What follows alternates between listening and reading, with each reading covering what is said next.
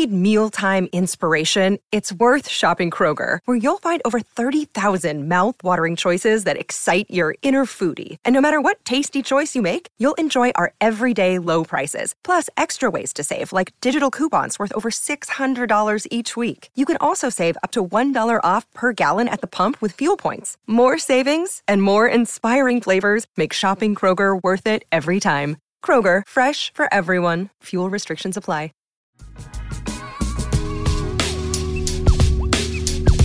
The reason that I'm here is because, the club is seeking change.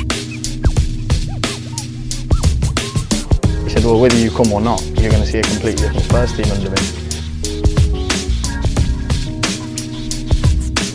My hope and my desire and what I'm going to try and do is give our supporters hope and belief that we're going to embark on something special.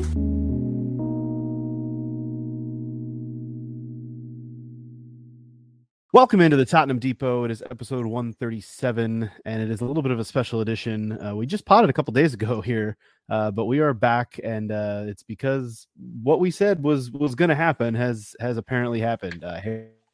Harry Kane is indeed leaving Tottenham Hotspur for Bayern Munich, and just days before the Premier League season is set to go. I've got Scott here alongside, and Scott, I got to be honest with the listeners here. You kind of called for this. You kind of wanted to get back on the mics and say some more things. I feel like we said a lot on Tuesday, but I hear you. I heard your call. You wanted to jump back on the microphones and say a little bit more about this situation. It is obviously monumental news and a really big deal, but this feels like a long journey and a long road that we have traveled to get to this point.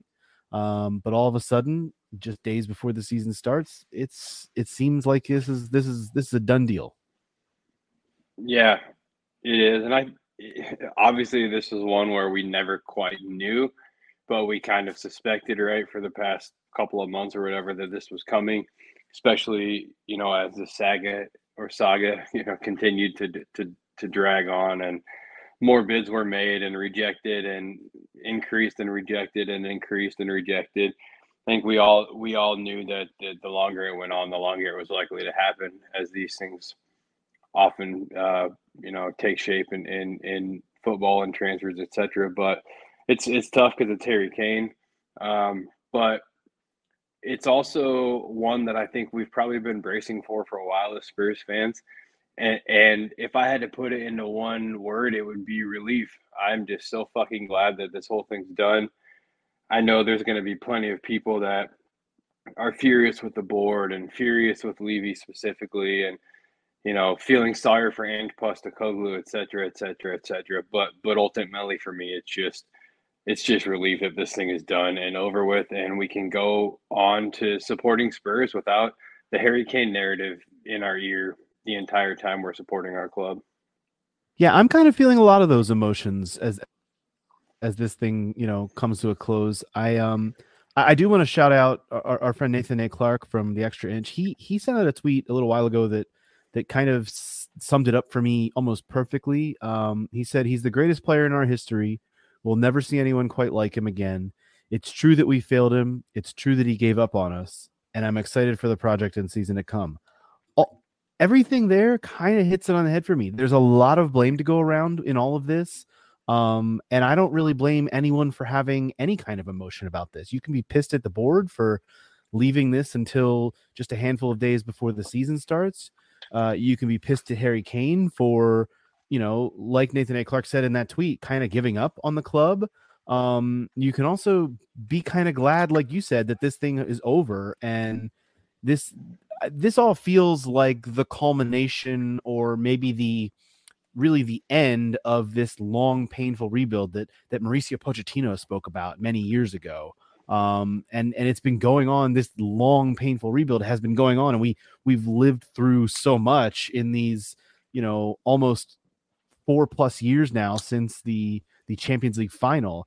And now there's only one player remaining from the starting 11 from that Champions League final team, and that's Heung-min Son. And it's kind of like surreal to think about it in that way, but those are the facts. That's where we're at.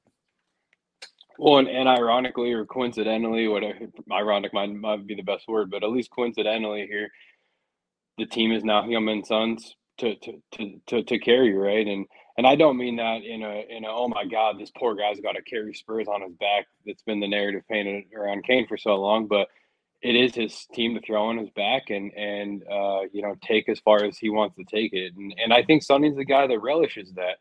We've talked about it, how he performs at such a high level for Korea and performs at such a high level when Kane is, injured for his, X amount of weeks or months or whatever every season until he saw this ankle specialist. But Son has always thrived when he is the guy, and he will be the guy now without question. And when I say that, I'm not saying he's our striker. I still think Richarlison will start at striker, as many games as he's fit for. But I do think that everything's gonna revolve around him and Son's world class ability going forward. So.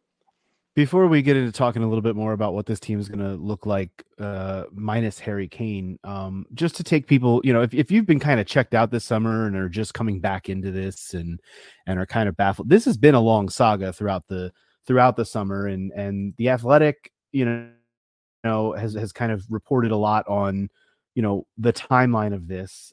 David Ornstein has a piece from today, Thursday, as we record this, the 10th. Talking about the Tottenham has accepted this proposal. It's worth more than 100 million euro, which is more than about 86.5 million pounds. And all the reporting of this is that Kane just wanted this done before the start of the Premier League season. He did not want to start the Premier League season with Spurs and then depart. Of course, the transfer window is still open through the end of the month, but the season for everybody getting going here in a matter of days. And Bayern had been at this. They'd already had 3, formal bids reportedly rejected by Spurs. So Spurs kind of dragged this out and kept saying they weren't going to sell. And now all of a sudden they've accepted a bid. I think a lot of people are going to be bristled by the fact that this is not a bid of like 100 million pounds plus, or, like even more than that, 120 million. I mean, I heard a lot of figures thrown out there, but are we just to the point where it's a take what you can get for a player like this because he has 1 year left on his deal type of situation, and take the money and run? Or are you in any kind of way like pissed off that they didn't get more? Well, I think the first thing I'll say is this times with the start of a true rebuild and change in philosophy for the club. Maybe a revert back to its old philosophy, if you will, right? But this is a change in the guard from top to bottom. So I think from that perspective, it does time well. It's different than if this were to happen last year in between 2 Conte seasons or something, right? So that really factors in here, but the contract factors in as well. I think bringing in Postecoglou and knowing what he can do with the right tools, and knowing that we were probably going to spend regardless for Postecoglou, but now we've got an extra, what I think is probably going to end up being like 100 million pounds when all is said and done, and we see the final fee, right? Somewhere around there, I think is what we'll see. But I think all those factors just kind of time together to make this the right time for this to happen. I also think for the club, it is a very, very, very good lesson in selling at the right time. We've fallen on our face a few times there, but this is no exaggeration. There was a time where our first 11 could have been sold for $1 billion, and I'm not even fucking around. Kane was being chopped to Madrid by the press, and $200 million fees were being reported. Dele Alli for 150 million, Christian Eriksen for 100 million. You had Peak, Rose, and Son, who were both Walker and Rose, who were. Why did I say Rose and Son? What a weird combination. But we had Peak, Rose, and Walker, who were probably both valued at 75 million, right? Toby and Jan about the same.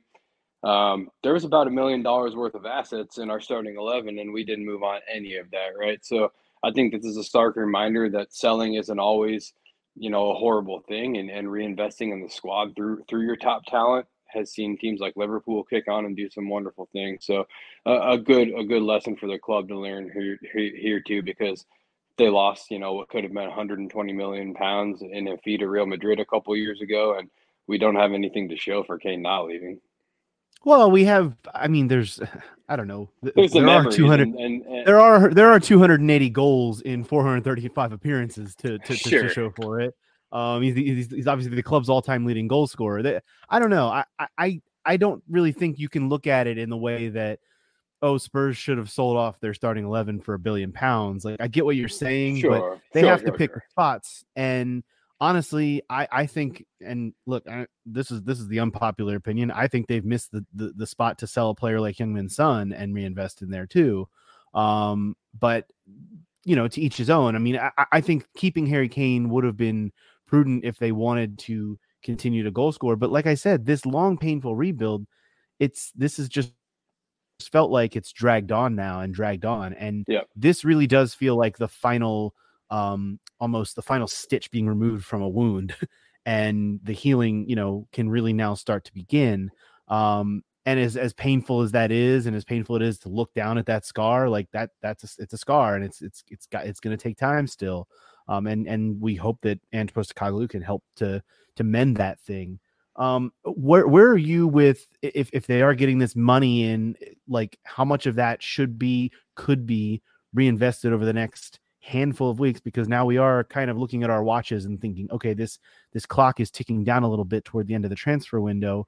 Do you think they bring in another striker? There's rumors out there about the club going after Romelu Lukaku, which I don't really want to buy into too much, but not because I don't think Romelu Lukaku could do a job, but I don't know what the source is, and me in transfers, but I'm skeptical that they will go after a big name or someone like that to supplement this, because I feel like they're just going to hand the striker role over to Richarlison and youth beyond that and go from there.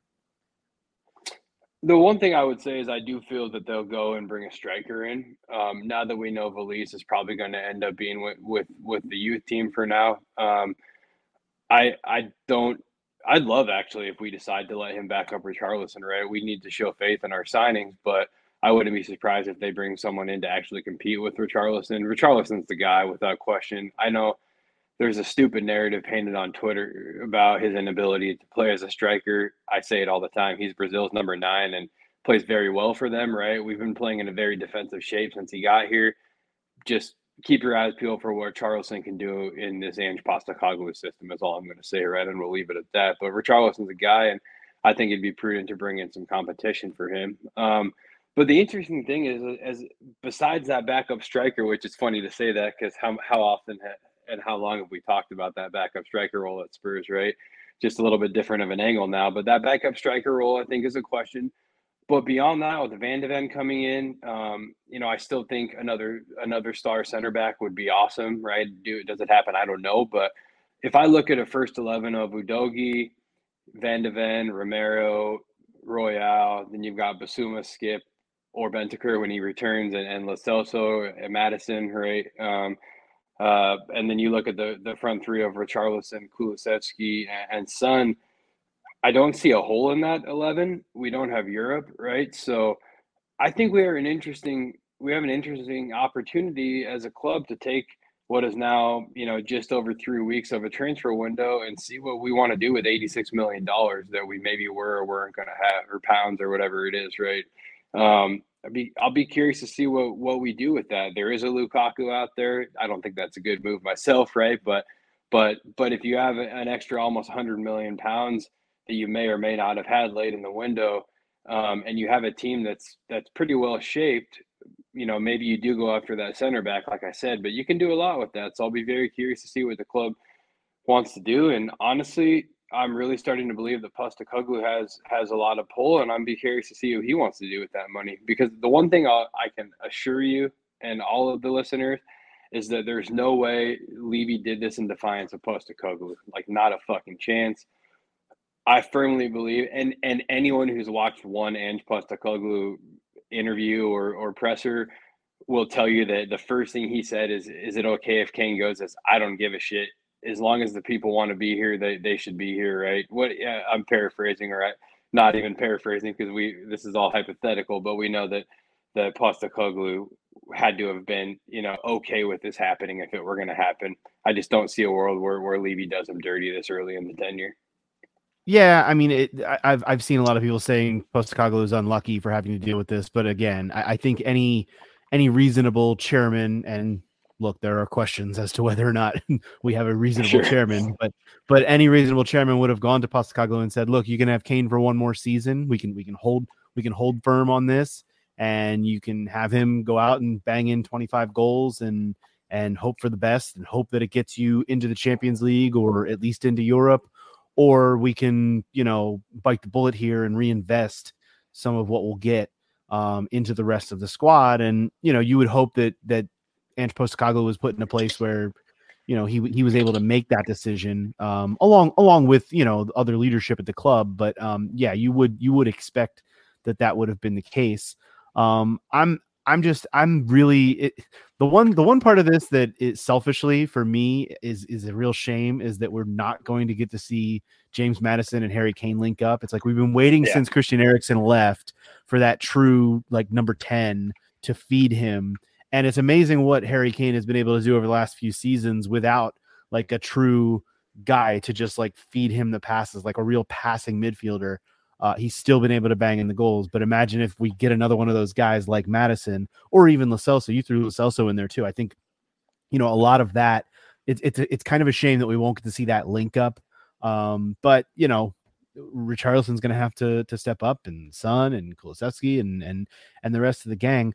I guess before we get out of here, I do think that it's kind of important for us to have a conversation about what we want to see out of this club in terms of a captaincy, because obviously Hugo Lloris, we that still is another thing that needs to be resolved. But he is on his way out. And I think everyone kind of just assumed, well, of course, Harry Kane will take the armband, but now with him departing, it's like, okay, I think there are logical ways to go with this, but also I think it's up for a very open debate as well. And I think that there will be a lot of opinions on it. I probably would lean to say that Heung-min Son is the most logical choice, but I could also see it being a number of other players. Where are you when it comes to who you would want to see be the next captain of Tottenham Hotspur? Oh, for me, it's one man only, and that's Heung-min Son. Like you, I don't see a world where he's not the skipper going forward. Clearly, the most talented player on the squad. And even with Kane is probably the most talented player on the squad, right? But Heung-min Son is a very good footballer. That always matters. But ultimately, he's just a guy who does everything right, and his teammates have so much respect for him. I don't see him as the guy screaming and hollering at everybody. But I don't think you have to be that type of captain by any means, right? As long as you're somebody that people will stand behind or next to and march forward, and believe and trust in you, then you're a captain, and that's Sonny all day for me. So I only have one name, and it stops right there. I would also be interested to know, is that going to be a 3-year stint as captain? Is it going to be a 2-year stint as captain? Could it be a 5? Mm-hmm. I mean, we do have to remember that Heung-min Son is 31, which is what you wanted. You want a veteran as your captain, I think, in most places, especially with a team that is injecting youth into it more and more. But I would be interested to see if it does end up being Sonny, which I think is, like I said, the most logical choice and the most reasonable, I guess. I don't think anyone would be opposed to it. I could see, James Maddison. I could see one of the other midfielders, perhaps. I could perhaps see Christian. I know there will be some calls for Christian Romero.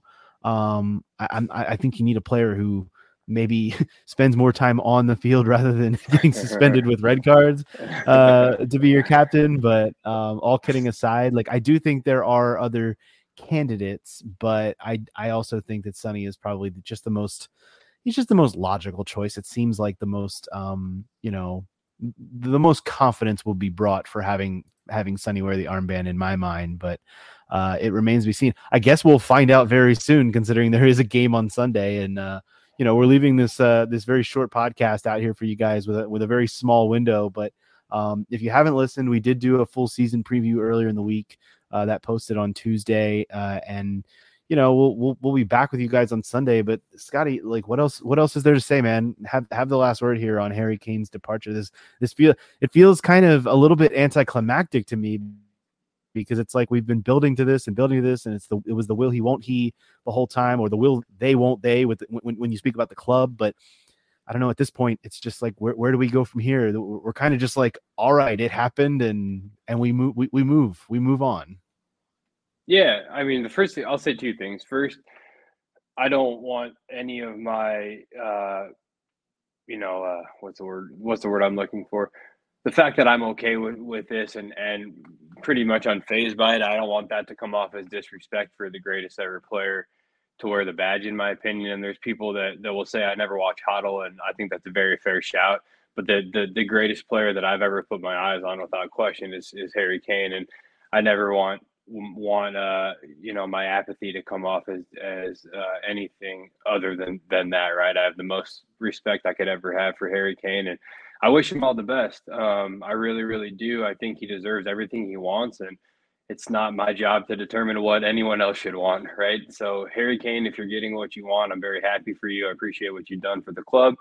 And then I'll say this. Secondly, I very vividly remember watching Spurs before Harry Kane was part of the first team, and it felt just as good watching Tottenham. I loved it just as much. And to all those out there who don't know a Tottenham without Harry Kane, it will feel just as good on Sunday. I promise. And I know that's weird to say, and maybe it doesn't feel like that, but Tottenham is Tottenham, regardless of whether or not they have the best striker in the world lining up for them, right? So, I'm just excited for this season, like Nathan A. Clark said, and like you said, I think there's plenty to be excited about.